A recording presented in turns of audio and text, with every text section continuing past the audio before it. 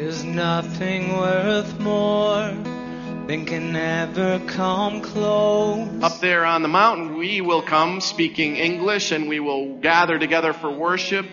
And somehow, because it's happened every time, as we enter into this time of praising and praying God, though when I'm speaking, they don't know the language. When they are singing, I don't know the language. My whole group, every one of us together with all of those African Christians will feel the Holy Spirit of God. We will feel the presence of God, and we will know we are children together. It happens every time. Your presence, Lord. Holy Spirit, you are welcome here. I think one of the things to notice about the sudden outpouring of God's Spirit, God's gracious presence, which we were singing for on the day of Pentecost, is that it's a very inclusive and very public event. Unlike other moments when in the Scriptures when God's Holy Spirit shows up in a powerful way, for instance, at Jesus' baptism, and the voice comes from heaven, "This is my Son, my beloved, listen to him." Or the Mount of Transfiguration, where Peter, James, and John are present, but the others are not, to see this mystical vision of God's presence in Christ and Moses and Elijah. Here at Pentecost, God's Spirit appears to everyone. Everyone is included in this outpouring. The tongues of fire come to rest on each and every one of the people who were gathered there on that day. And soon following, a crowd gathers outside, surging forward, because each one heard them speaking in the native tongue of each. And just to make sure that we don't miss the point, Luke lists all of the nations of the Greco-Roman diaspora who were represented there that day, which is also why Morgan endeavored to take up one of the most dreaded lectionary texts of the year. You know, all those names. Everybody worries if they're going to say them correctly. Our advice is always just say it like you know, because nobody else knows either, for sure.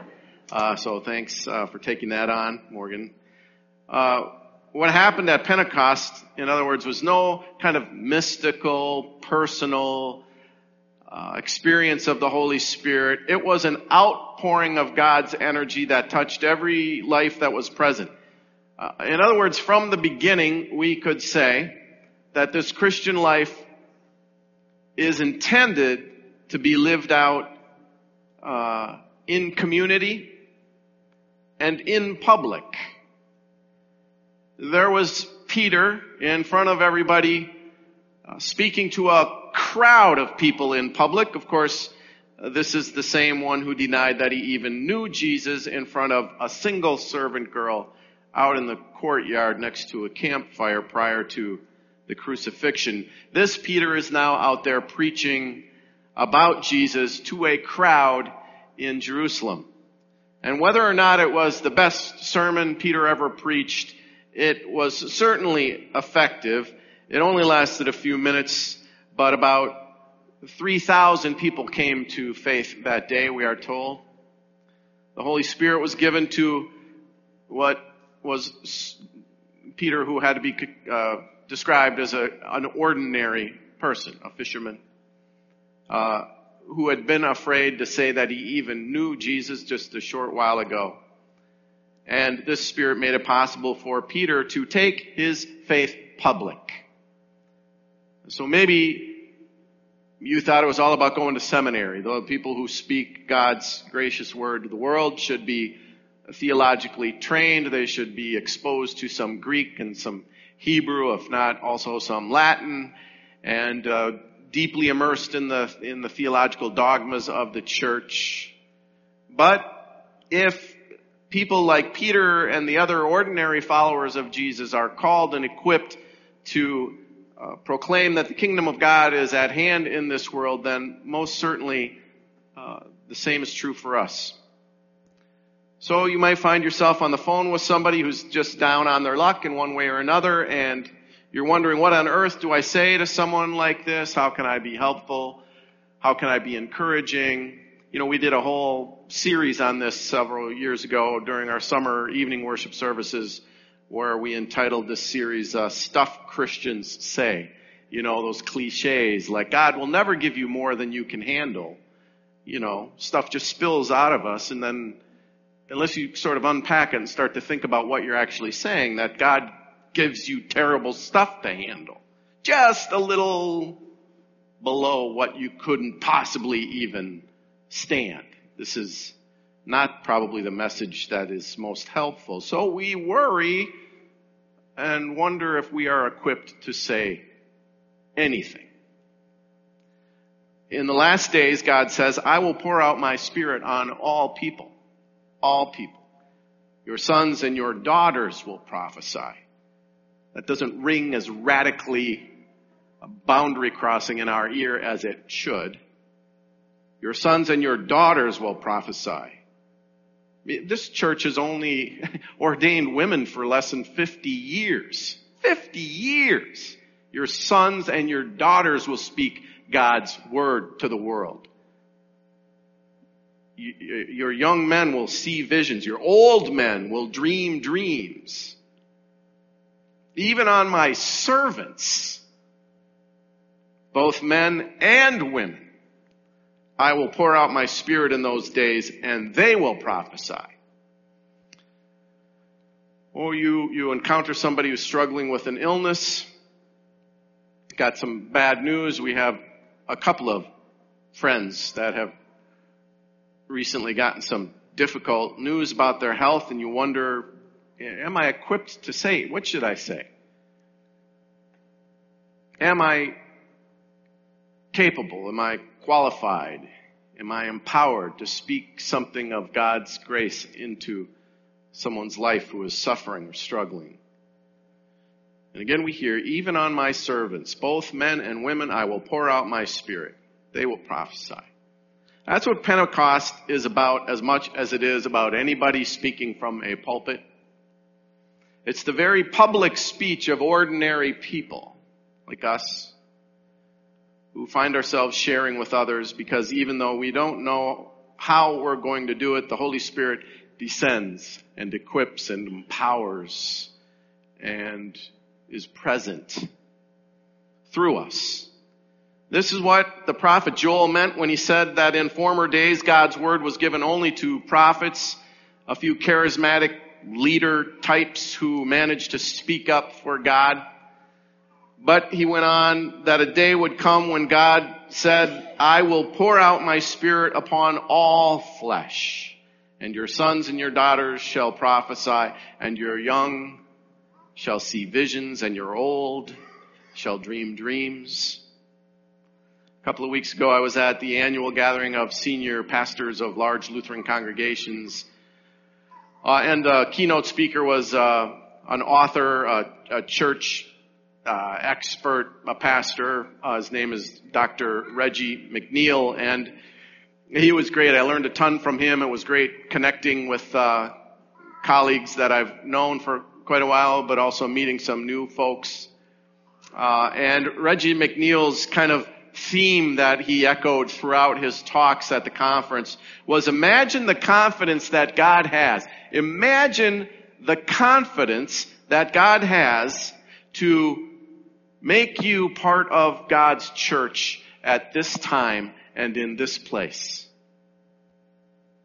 In the kingdom of God, everybody is called to share the good news that the kingdom of God is at hand, because the community of faith is a place where the power to speak, it belongs to all of us, not just a few.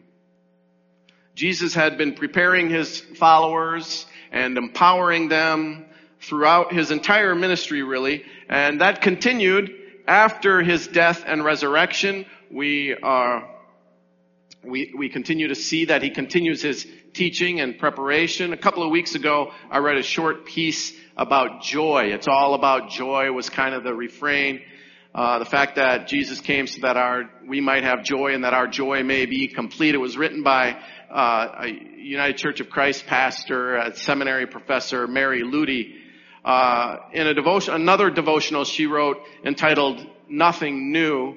I thought just lovely the way it kind of wrestles with this theme here in the presence of the Holy Spirit in our lives. And so I wanted to share part of her devotional, Nothing New. She's really dealing with how Jesus continued to teach his followers after the resurrection, after he had been raised from the dead.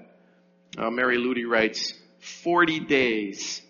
The risen Jesus could have used that time to tell his disciples what it was like being entombed in airless rock, or with what divine mechanism the angels rolled away the stone, or how he felt when he saw Mary in the garden alone. Jesus could have explained to them the odd physics of walking through walls, divulge where he got the fish he fried for them on the beach that morning, help them understand why a glorious body still bore awful wounds. He could have addressed post-ascension practicalities, equipped them with doctrines, vision statements, and achievable goals for the early church. He could have imparted all kinds of goosebumpy new things, revelations and secrets from beyond the grave. But no. Here Jesus is, a new creation, fresh from God's morning, yet not a single new topic comes out of his mouth. He's still talking about what he talked about pre-crucifixion, at the lakeshore, on the mount, in the temple precincts, at Capernaum, on the road to everywhere. He spoke to them of the kingdom of God, of debts cleared by mercy, small things of infinite worth, mighty things reduced to dust, broken bread instead of broken bodies, tiny sparrows, counted hairs, banished demons, truth declared to tyrants, put away swords, found sheep, found coins, found children, a hidden way inside, a buried pearl, living water, branches and vine. Even suffused with eternal light, 1 foot in heaven, it's all Jesus can think of to tell them. For 40 days and forever, the kingdom of God. For 40 days and forever. Would that it were all we too could think to tell the world. In just a few weeks, a group of 10 of us will make the latest vision trip to Tanzania. Preparations have all been made, and we're getting ready to go there, where we'll be received and hosted by our Lutheran partners in ministry and outreach in that impoverished and holy place. And we'll gather for worship on that first Sunday a few weeks from now, and up on the lower slopes of Kilimanjaro at Nkwesho Lutheran Church. And though in Tanzania there are 120 different tribes, and each tribe has its own unique and distinct language, so that the Pari tribe are not able to speak to the Maasai, who are not able to speak to the Chaga. There are distinct languages that separate them one from another.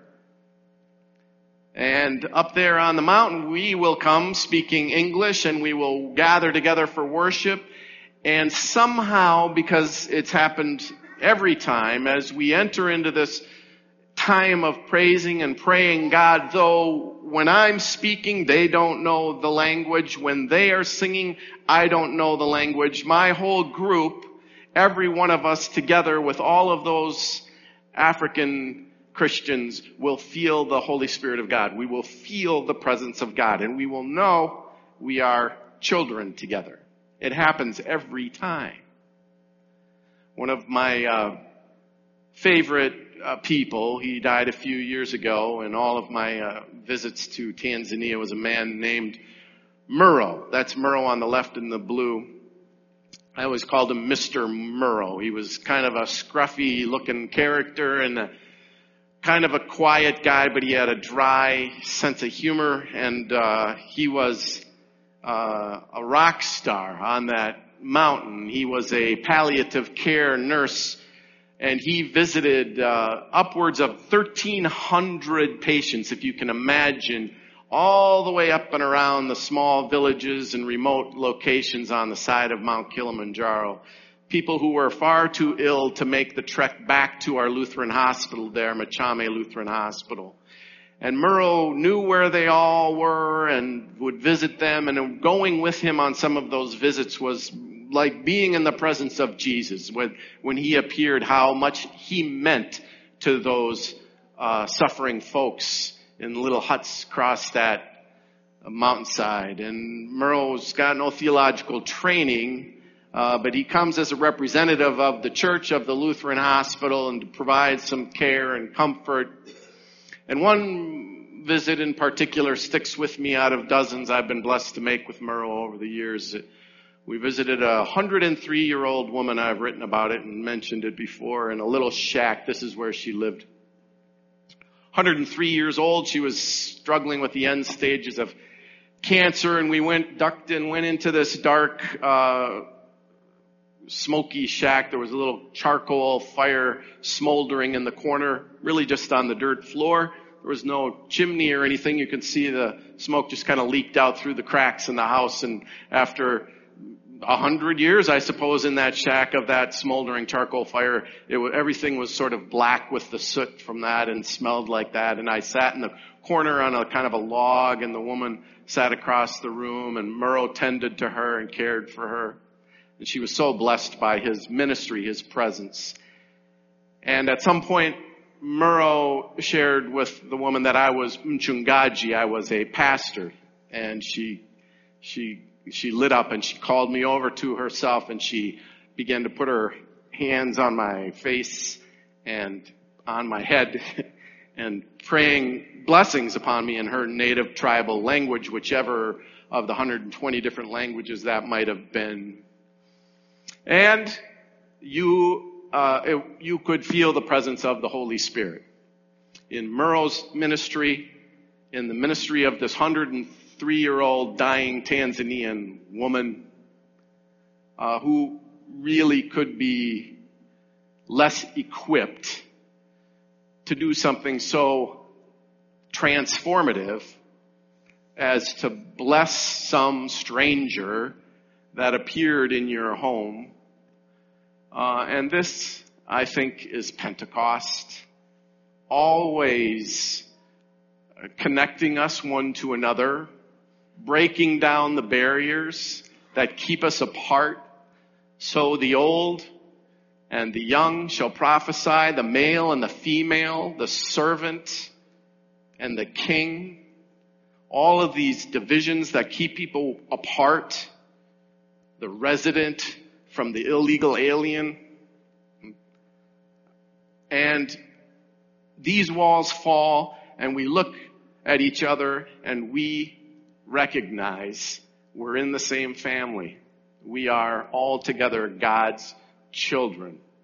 So we sing and we pray for the presence of the Holy Spirit. All the while, this Spirit comes and calls us together and sends us out as God's children, each of us equipped, called, and empowered with good news. And we can be so thankful that we are those who are sent out with good news, that the kingdom of God is at hand. I don't know if any of you watched the royal wedding. A few of you.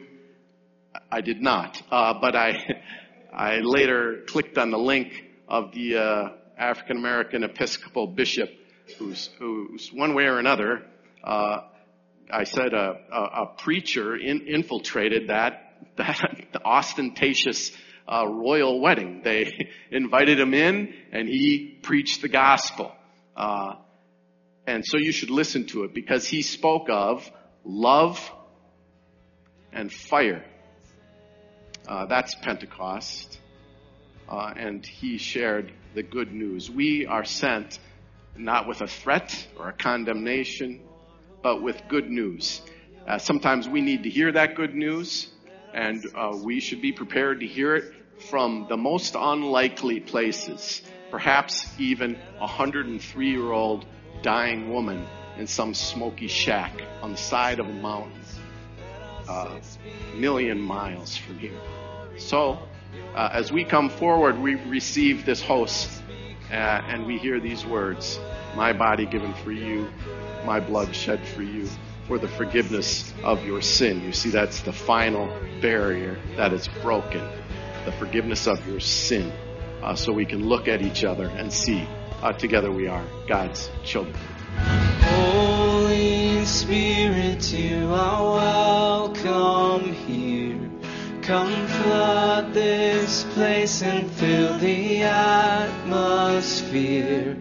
Your glory, God, is what our hearts long for. To be overcome by your presence, Lord.